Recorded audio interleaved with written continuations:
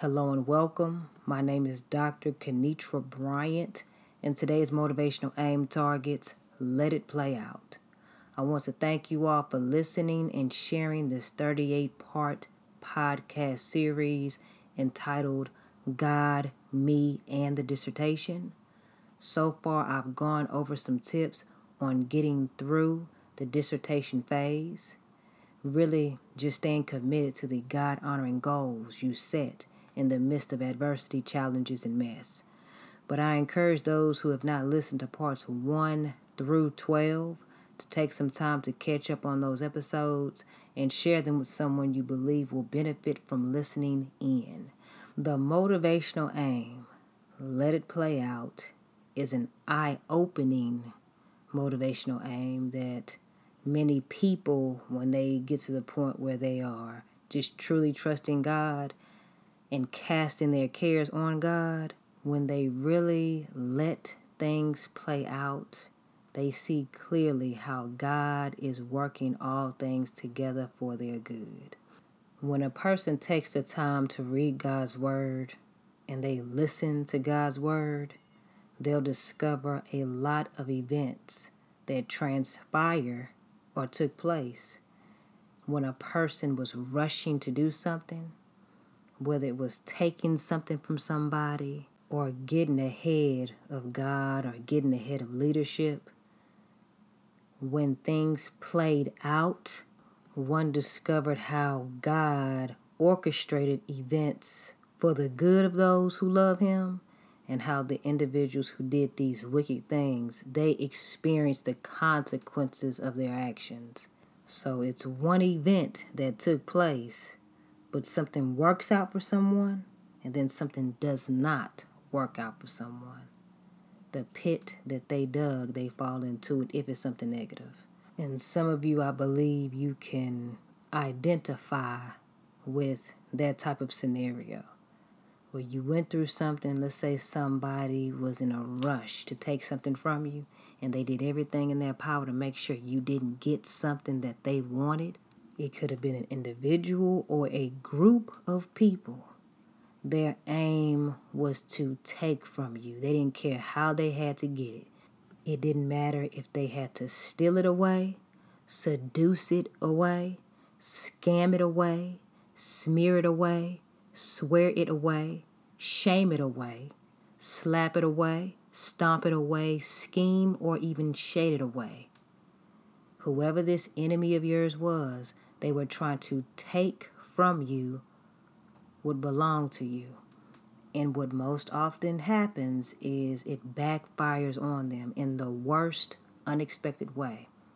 Because when people acquire or they do all these things to cause conflict and confusion to acquire ill-gotten gain, it's never a gain.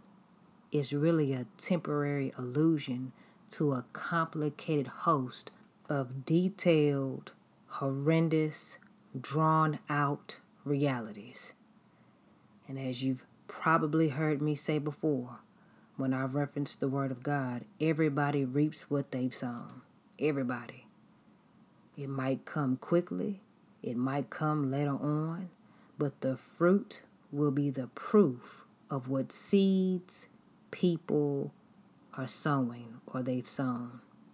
Galatians, the 6th chapter and the 7th verse states, "Do not be deceived. God is not mocked.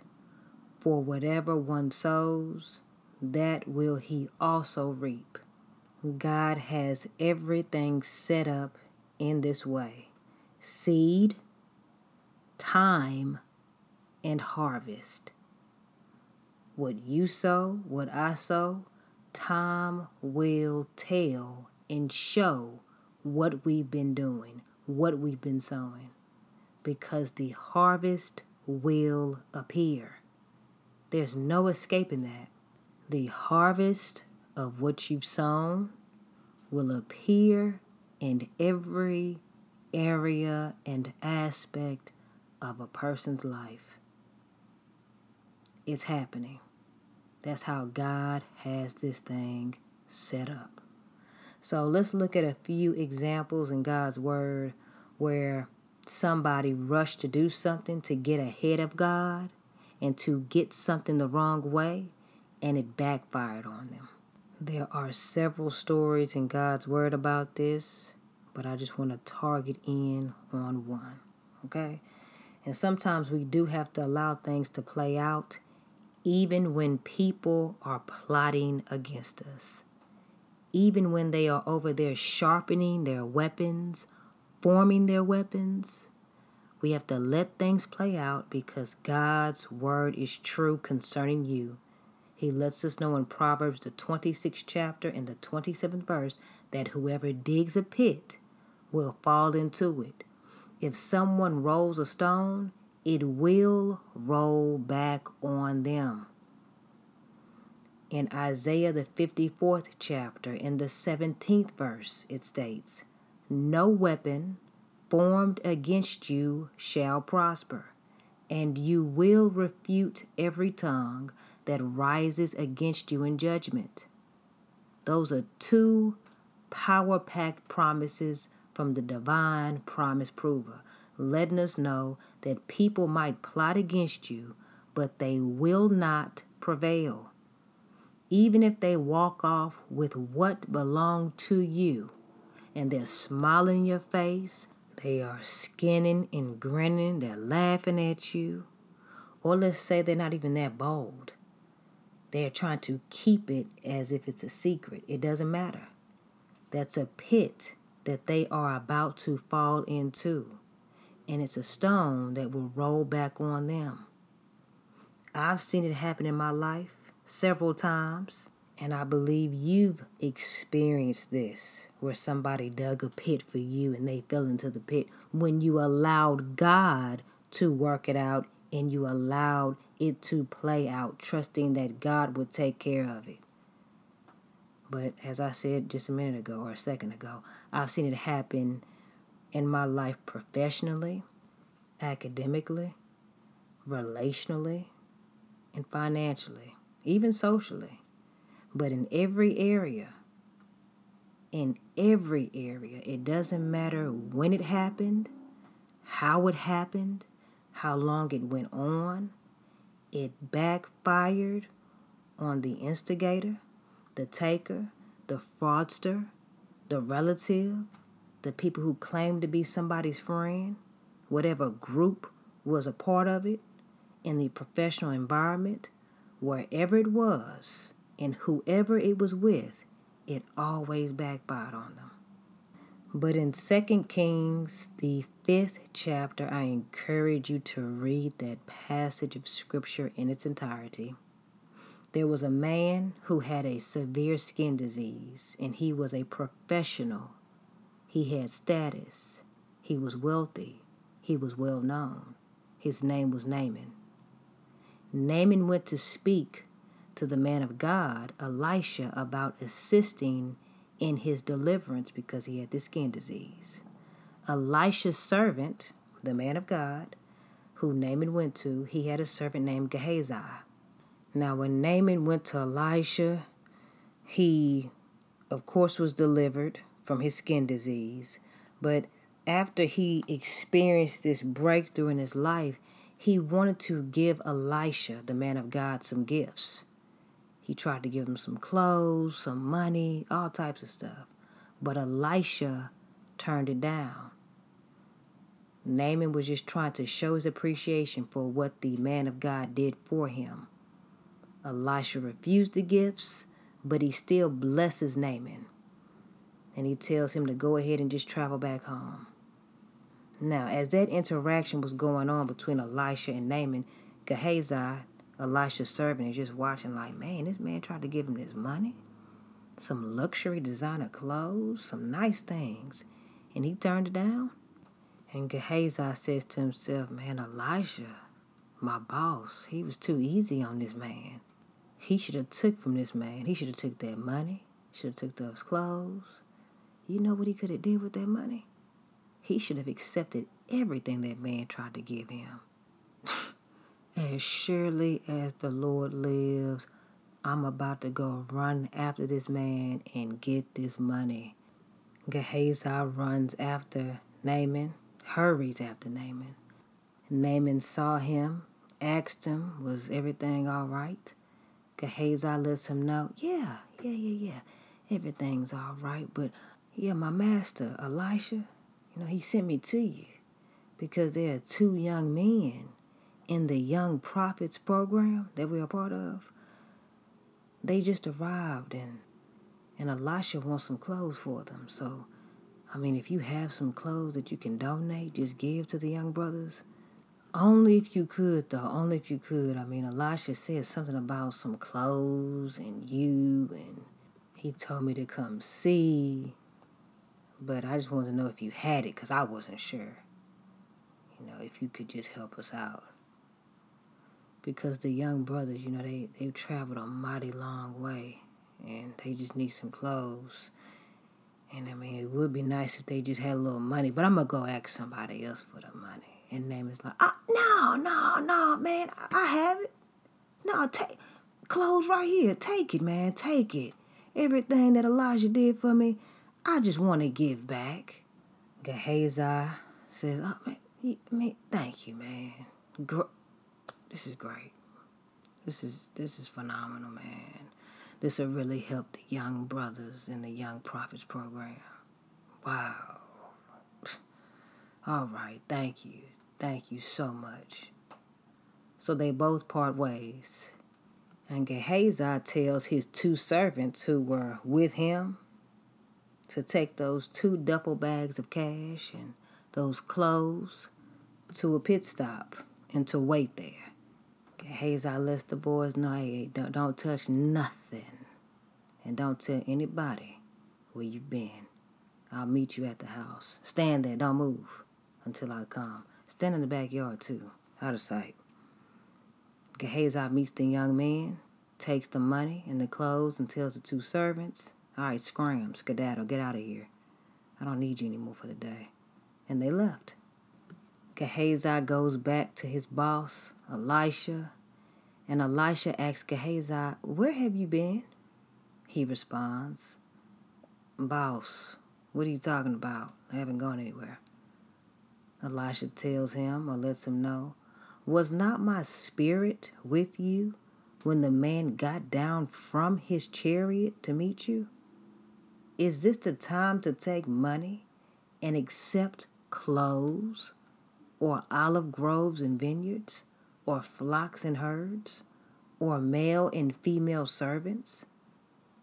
Now, when you read the passage of Scripture on your own, you'll see Gehazi asks for money and clothes. Elisha started talking about olive groves, vineyards, property, flocks, herds, male and female servants. And I believe Elijah had the wisdom, understanding, discernment, and revelation, as well as insight to see what Gehazi was planning to do with that money, what he wanted to acquire with that ill-gotten gain. I believe that's why he called him out. In Numbers, the 32nd chapter and the 23rd verse states, be sure your sin will find you out. And it looks like that's what happened in that passage of Scripture. Gehazi's sin was found out. Then Elisha let Gehazi know, you did all of that. All of that. And I watched you. And I let this thing play itself out. I let it play out to see your motive, what your actions were, what actions you take, who you would use, how you would lie on me. I let it all play out. But since you played out this plot, the skin disease that the man you took those things from and lied to, the skin disease he suffered from for several years, every aspect of that skin disease, that ailment, that impediment, it will cling to you and to your descendants forever. Then Gehazi leaves from Elisha's presence, and his skin was leprous. It became as white as snow. You see how Gehazi was so fixated on obtaining ill-gotten gain? He realized that it wasn't gain because that money he took along with those clothes, those items all came with something. They were in direct communication and association with someone who had problems. That money that Gehazi took from Naaman, that money saw Naaman's problems. Those clothes touched his problems all of the time. Those clothes went with him in his problems, in his despair, in his ailment, in his skin disease. Those clothes were there. Those clothes had first-hand knowledge. If those clothes had a brain and a mouth, I believe those clothes would have been yelling and screaming at Gehazi, saying, "Hey, Matt, you don't want this. You don't want this. We've touched places in this man's life that you should not go near. You don't want this, man." Those clothes had a story. They were probably hollering to Gehazi, "You don't want us. You don't know what we come with. We have some things embedded on the inside of us that only God can make clean. God cleaned Naaman. We were not washed or cleansed. You don't want us. We've seen what this man went through in life. You don't want to wear us. You don't want to put us down. We might look desirable, but this ain't what you want, man. This ain't it. Because once you get with us, there is a cost associated with having us." What if the money, just using my imagination, what if the money was screaming the very same thing too? But does that sound familiar?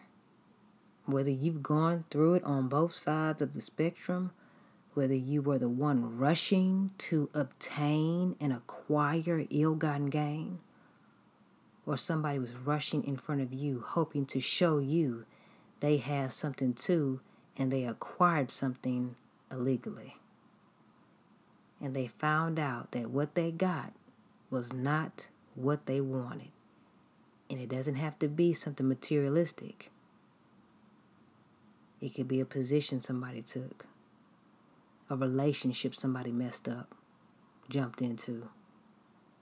Then they find out, man, I thought I wanted to wear this. I thought I wanted to spend this.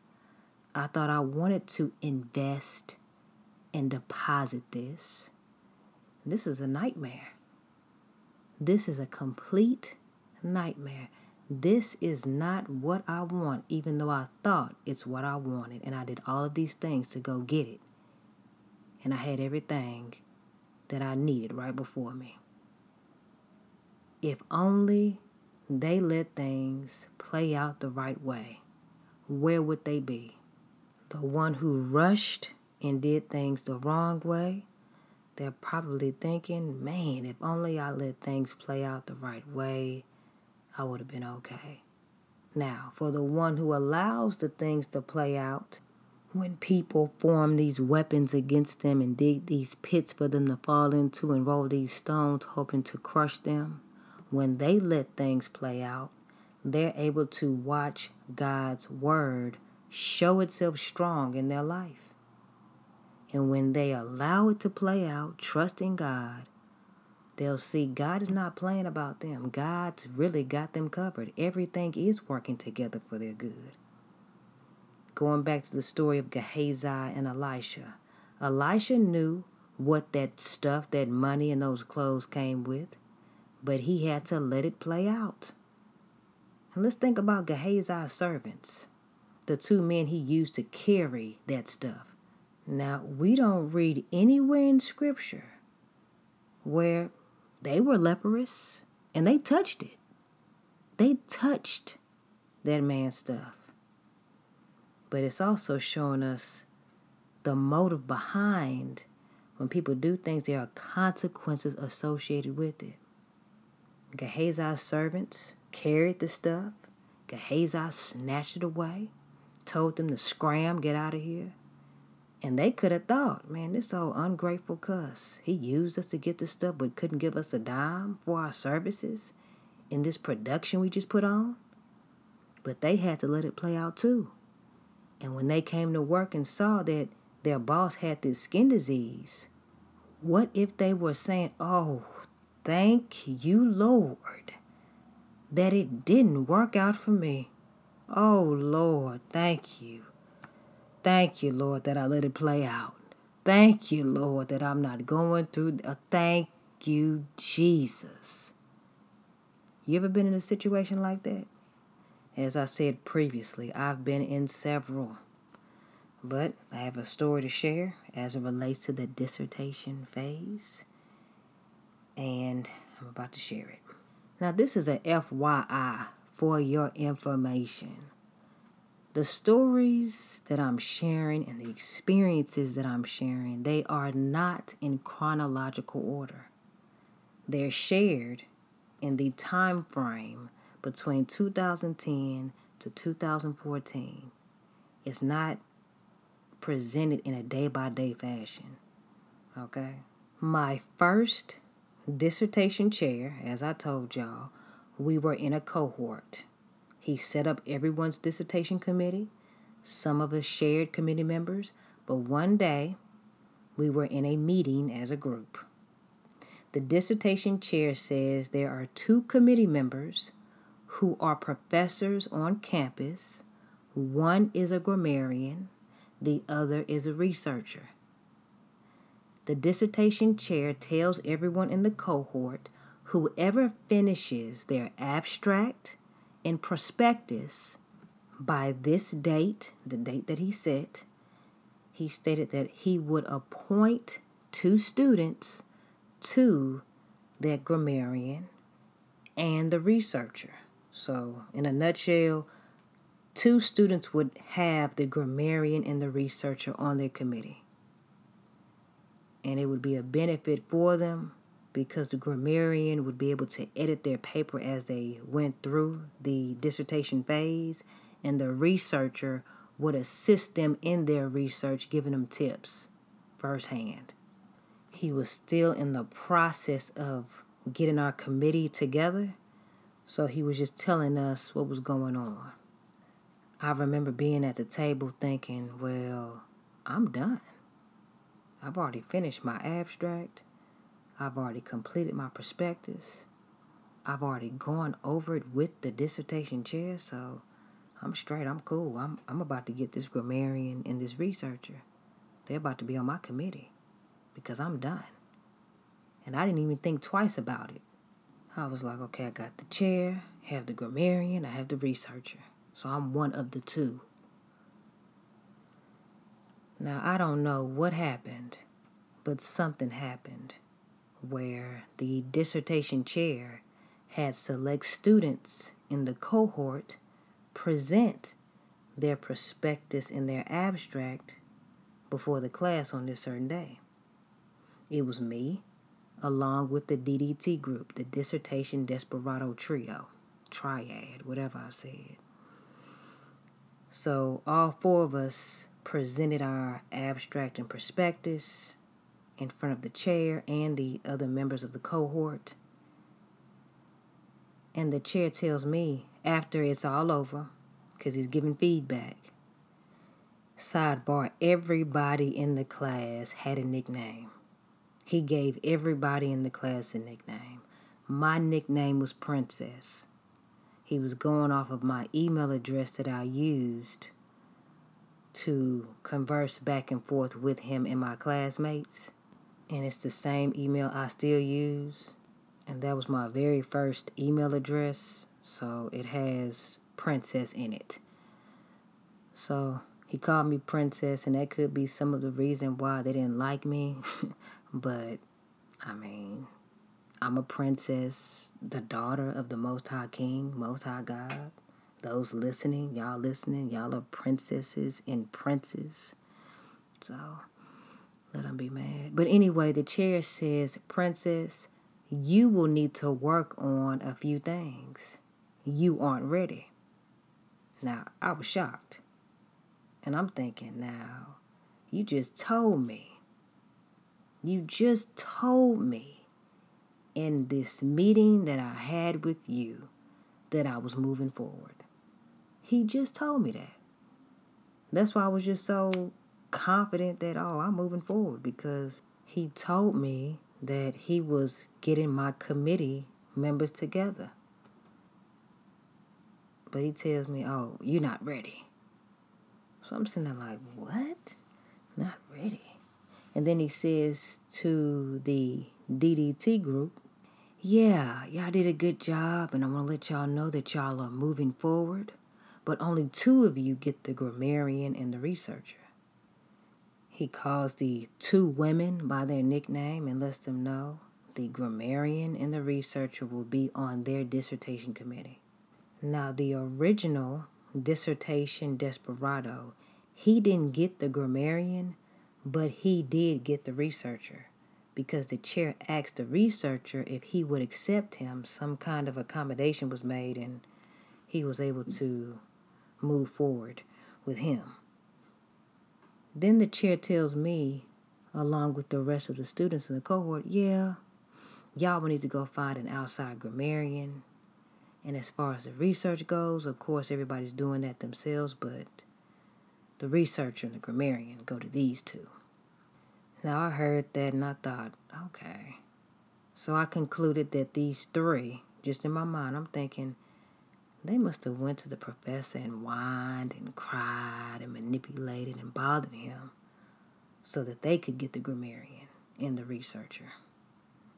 Because 2 out of the 3, that is all they did. They whined, they cried, they manipulated people to get what they wanted. So you can see how it was set up. It was set up to make it look like everybody's presenting something as if it's an audition, but it really was a performance, a stage performance with a plot. Now, when the chair announced that 2 of the members of the DDT got the grammarian and the researcher, they were so proud and so happy. Other members of the cohort, congratulations, oh my gosh, such a great achievement. So then we fast forward. I'm on the hunt now for a grammarian. The chair advises me, you should go talk to the grammarian that the 2 other members of the cohort got. Go talk to him and see if he'll just review your paper and edit your dissertation as you're progressing. Here's his information. Just go talk to him. So I get the information. I go on campus, walk to the building where he is a professor, and I ask to speak to Dr. Grammarian. He sees me, asks me what my visit was about, and as he's talking to me, he's moving. Okay, we started off in one area, but he got to the point he was moving, walking. He had 2 leather book bags with him, and there were papers coming out of those book bags, messenger bag type. Papers were coming out, papers were in his hand, papers were falling out of the bag. He appeared to be in this rushed state. He looked bothered and busy. And he was trying to get me to hurry up to finish talking so he could do whatever he was doing. And he's letting me know, how can I help you? And I said, my chair told me or advised me to come speak to you to see if you would be able to serve as my grammarian for my dissertation. Of course, you're not on my committee, but I just want to know if you would consider editing my paper as I progress through this phase. He stopped moving, and he took a deep breath, and he scrunched up his face. He shook his head and said, I don't know what's going on, but I have a lot going on. I have a course load. I'm teaching. I have a lot going on right now. I'm not sure about that. I'm as overwhelmed as it is. When he said that, that's all I needed to hear and apparently see. So when he said that, I said, okay. And I walked away. I prayed, and then when I went to go meet the chair, he asked me, "Did you talk to the grammarian?" I said, "Yeah, I did." He said, "No, he's busy." So he says, "Oh, okay. It looks like you're going to have to go find your own grammarian, an outside grammarian from a different university. Or if you can find one on campus, that'll be great, but you'll have to go find your own grammarian." And that was great for me, praise God, because I was able to find a dynamic grammarian. Okay? So that's how that played out. So fast forward 2 months from the fake audition, when the two women got the grammarian and the researcher, along with the dissertation desperado, he got that research also. And y'all just heard how I went to go try to speak with Dr. Grammarian, and he was flustered, dropping papers, talking quick, scratching his head, pacing the floor, getting upset when somebody was speaking to him. And we're in a meeting now, the chair and the members of the cohort. The chair set this meeting up because he wanted to discuss where we were in our research and how things were just going on overall. He just wanted an update. I provided minimal information, but the two women who were privileged to have the grammarian and the researcher on their committee, they were going through it.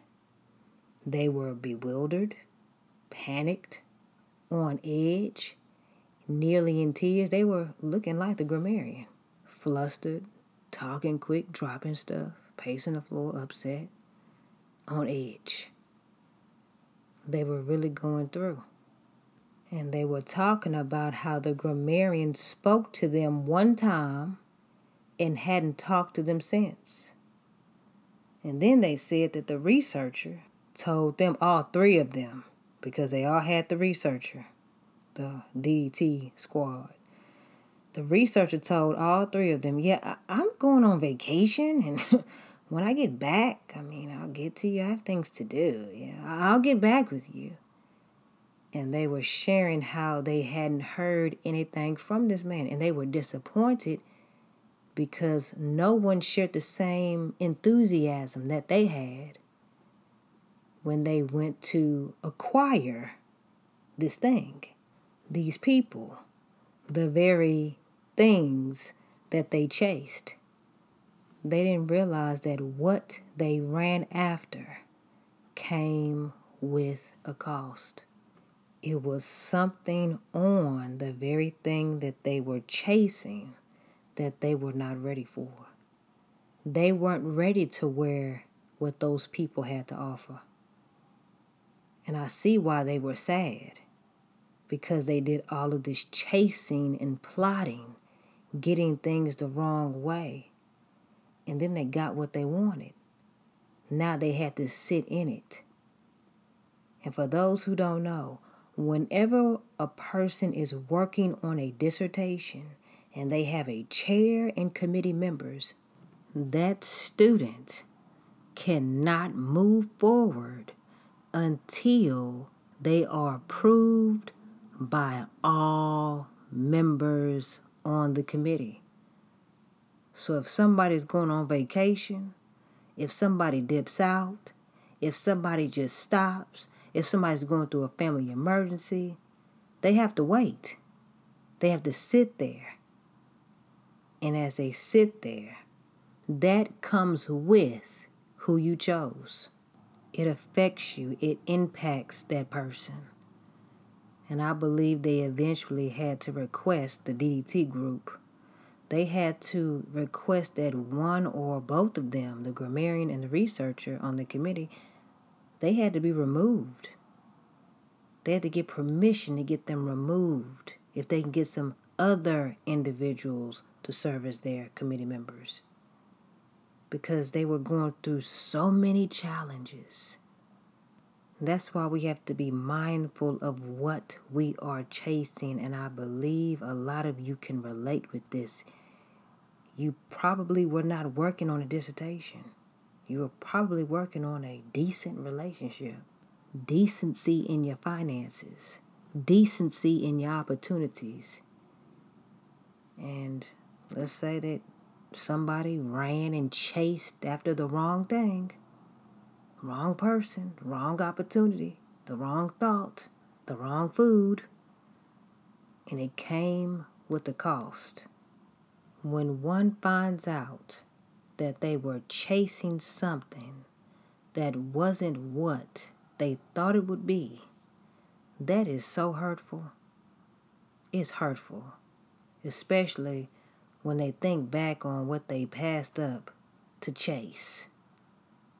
When they look at what they were chasing and everything that came with that, and then they bypassed what they needed and what they really desired, that could be so hurtful. Now, when I heard about the grammarian and what the students in the cohort were going through, I was surprised, but I wasn't surprised on the way the grammarian was acting towards them, because I witnessed that and went through it in 5 minutes when I spoke to him. That was clear. That was a clear indication that that was something and someone I did not want to be affiliated with, because he was letting me know just in those 5 minutes that I was bothering him. He was busy. He wasn't trying to get into any other obligations if he didn't have to. And when I heard that, I was like, okay, let me get out of here. And I walked off. And it was a relief for me. So I got to see it. And the Lord allowed me to see it. In a sense, he was letting me see, you thought you was missing out on something, but you weren't missing out on anything. You lacked no good thing. But when I heard that the researcher just did not care, he wasn't being disrespectful, I don't believe, but he just could care less about their priorities and their paper. And I was thinking, thank you, Lord, that you slapped that away from me. And you allowed me to watch it play out. God allowed me to watch it play out to the point where I could see God protecting me from that. It was rejection, but it was redirection and protection. And I wasn't delayed in graduation like they were. And there were so many hurdles that they had to climb over because of what they were chasing, what they were trying to run up to. When rejection pops up, when discouragement pops up, and people do these treacherous things to you, no matter where they do them and no matter where you are in life, the weapons will form. People will be forming weapons to attack you, to disrespect you, in the attempt to just get you out, cut you off, dismiss you. But let it play out. Let it play out. And it's in the playing out where you will see how God is indeed working everything, all things together for your good. And 3 scriptures that I would like to leave you with include Galatians the 6th chapter and the 7th verse, Proverbs the 26th chapter and the 27th verse, and Isaiah the 54th chapter and the 17th verse. I went over these in this podcast, but I want to go over them and leave you with them one more time. So Galatians the 6th chapter and the 7th verse states, "Do not be deceived. God is not mocked. For whatever one sows, that will he also reap." Proverbs the 26th chapter and the 27th verse states, "Whoever digs a pit will fall into it. If someone rolls a stone, it will roll back on them." And Isaiah the 54th chapter and the 17th verse states, "No weapon formed against you shall prosper, and you will refute every tongue that rises against you in judgment." Ponder on those promises from God and remain encouraged. Okay? Thank you all for tuning in. Visit drkenitrabryant.com to download God, Me, and the Dissertation, a 38-day devotional. On the site, you can order inspirational apparel, and you have the option to connect with me on Instagram at Aim Towards the Target and at college_success tips. I have a few Bible plans on the YouVersion Bible app that you can check out. Enjoy the remainder of your day. Let it play out. Trust God to work everything together for your good. Peace and God bless.